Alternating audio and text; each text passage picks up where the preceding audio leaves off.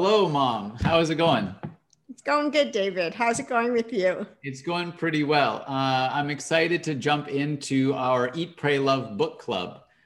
So, for anyone just tuning in, that's what we're here to do. Eat, Pray, Love by Elizabeth Gilbert. So, I wanted to kind of do three different parts of this introductory episode. We're going to be going sort of three episodes per section as we work our way through the book, but I thought it would be good to do an introductory episode first to talk about the book a bit and why we're doing this book club as well. So I wanted to start by talking about the book itself, why you and I both really like this book. For me, I think this is the book I've read more than any other book, actually, which may surprise many of my newer friends.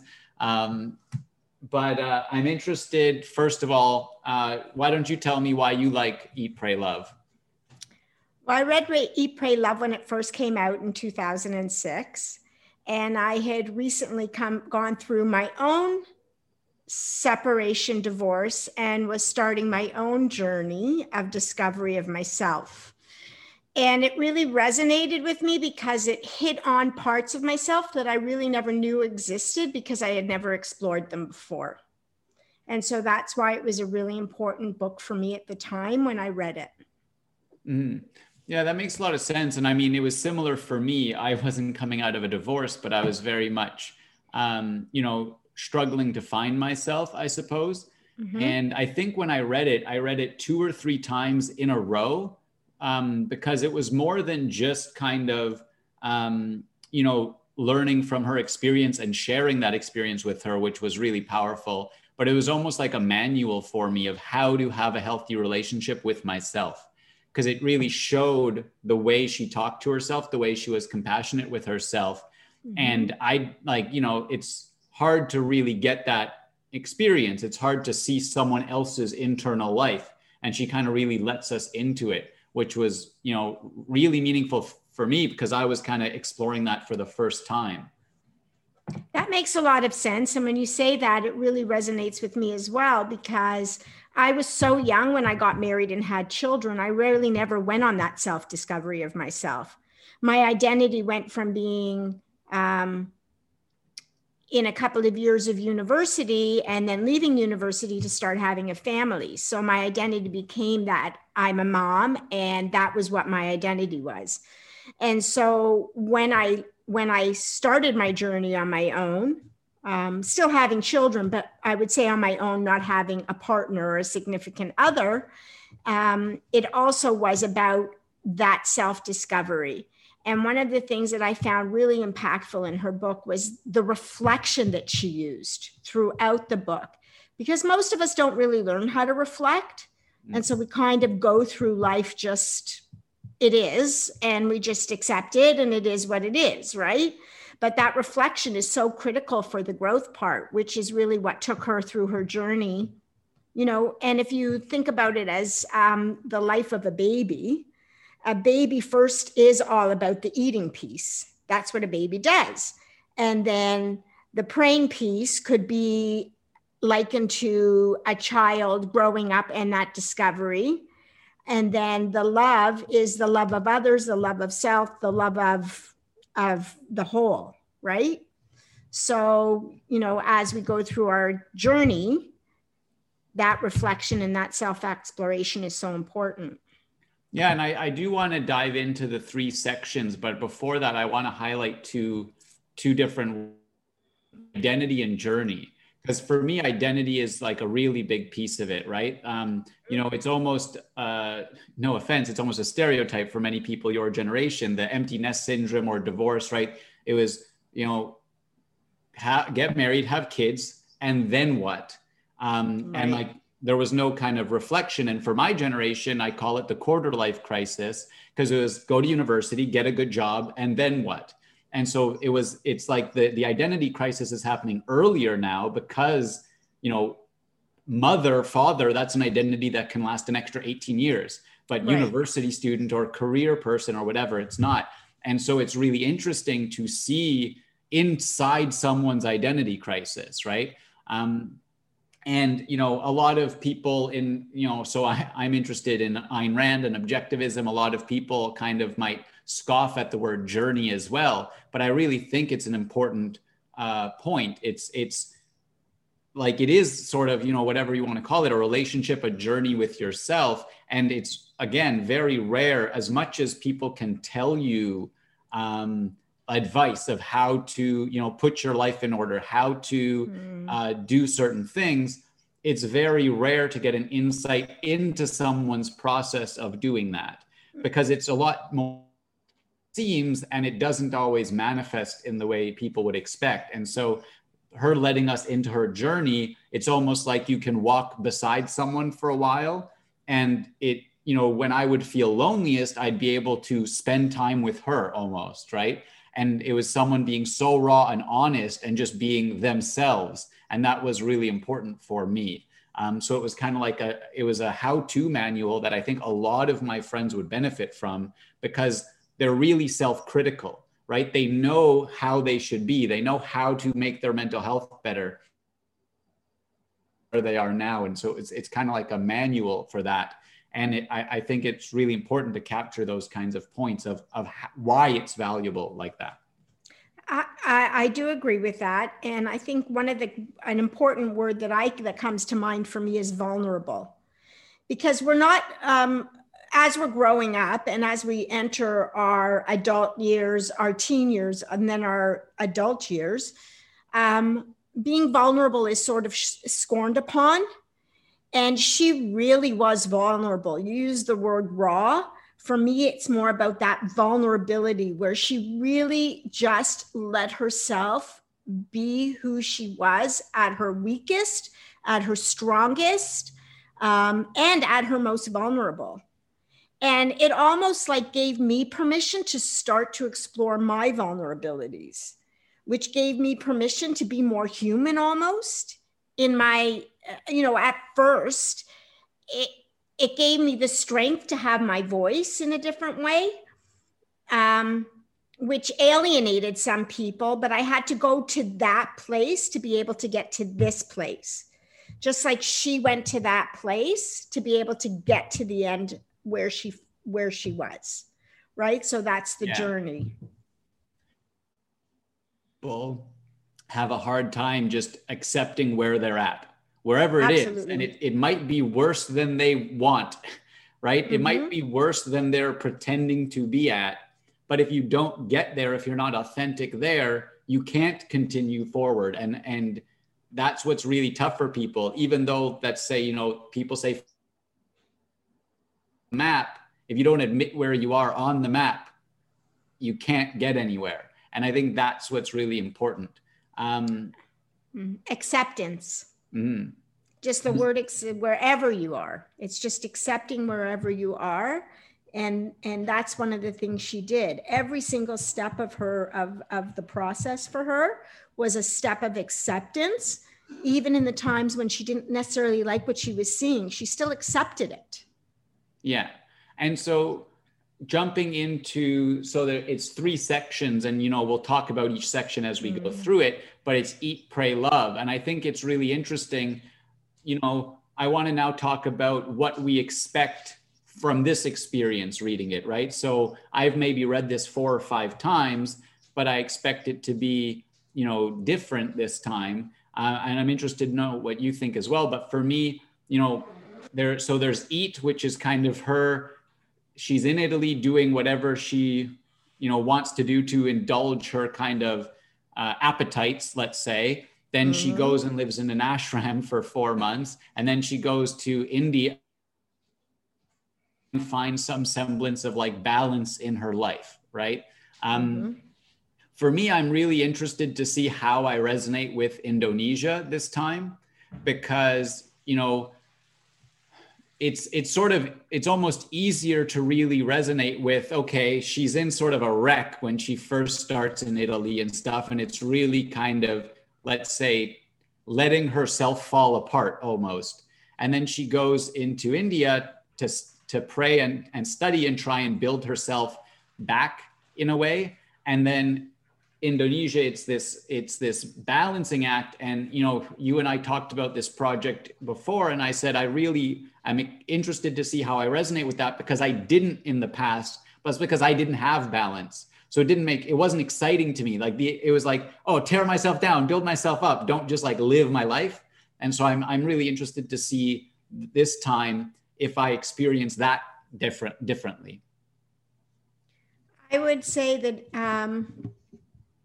when I looked at Italy, I saw the rawness linked to food and the eating and our raw instinct, right? Which I had already gone through a lot of that with my raw instinct.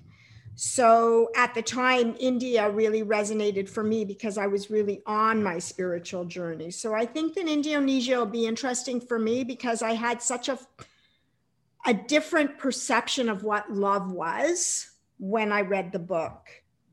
And through my experiences and the work I've done to this point, I now have a completely different understanding of what love is, whether it's self-love, love for others, that I think that Indonesia will also will impact and resonate with me in a different way than it did before.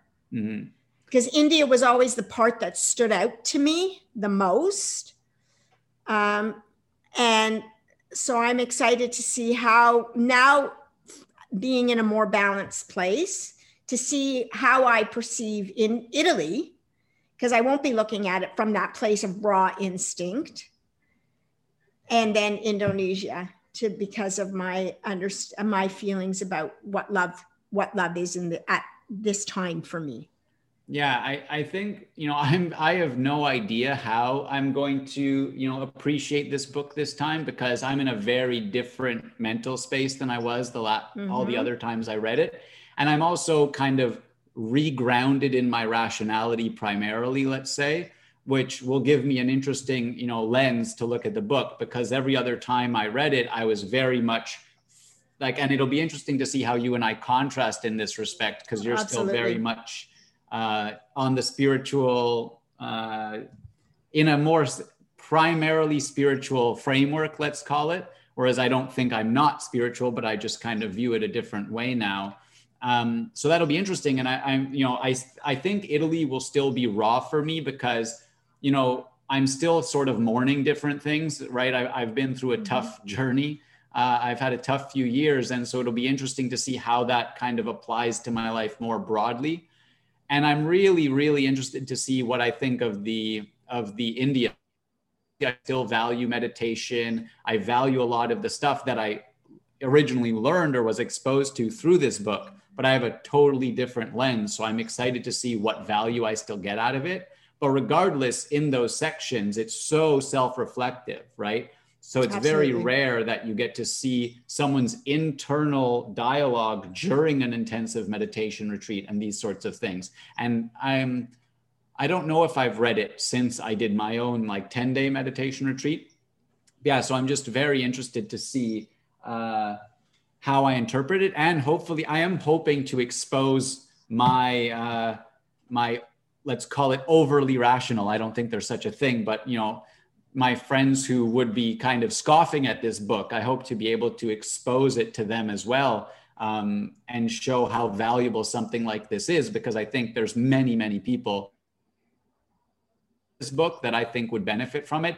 And especially if they can kind of, you know, if they're skeptical of certain aspects of the way she talks about things, or, you know, the yogic void that you meditate into or whatever it is, like almost hold that aside and see the value that's still there. And I think because I've been exposed to that world in this book before, I'll be able to kind of walk through that and, you know, help myself understand it and help others too. Well, and I think it's going to be good because we're bringing it from two different perspectives. I'm a divorced woman, much like her, right? Mm-hmm. I mean, obviously our lives were not the same, but there is that path that we both took that is very similar or parallel in terms of the basic path, right? Mm-hmm. Whereas you are obviously a younger gentleman, man.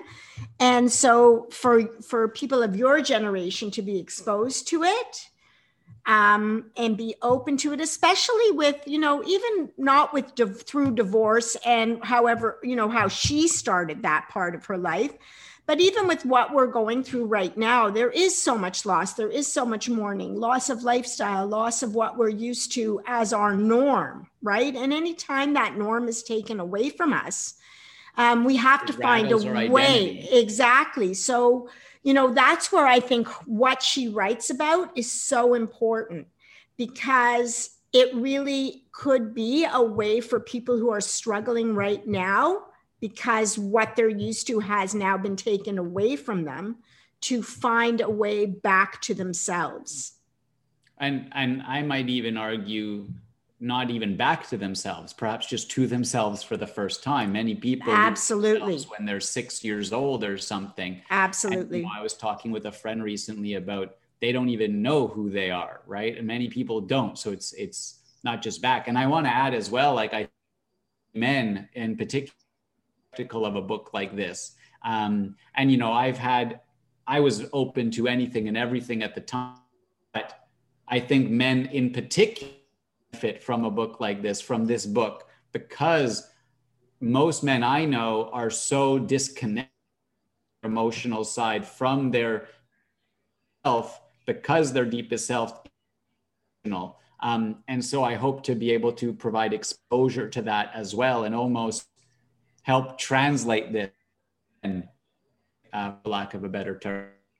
Another thing I want to speak about is fear, right? A lot of people are might be afraid of opening a book like this because, first of all, as a man, you don't read a girly book. And as a woman, sometimes you're just afraid of exploring because you're living in your now and afraid of exploring the possibilities that might be outside of that now, right? So I think if we can help people let go of their fear to explore something that's completely outside of their comfort zone, then we've done something amazing. For sure. I very much look forward to this, and I hope, the spread it deserves, both this book and our podcast. The one last thing I want to ask in this intro is, what are you looking forward to? Why are you, I know you love me and you just want to do things with me, but why are you particularly excited to do this with me? With you? Together. Because our journey has taken us through rawness, through spiritual connection, then back to rawness. And I think that doing this together can help us forge an amazing new relationship together. And that will also maybe help other people who are struggling in their relationships. Mm-hmm. Yeah. Like for me, I've always tried to connect to people through projects I'm working on. I always try and get them involved in everything I'm doing. And it's almost like my mind thinks that way. And so you and I didn't talk for quite a long time, and we had some issues.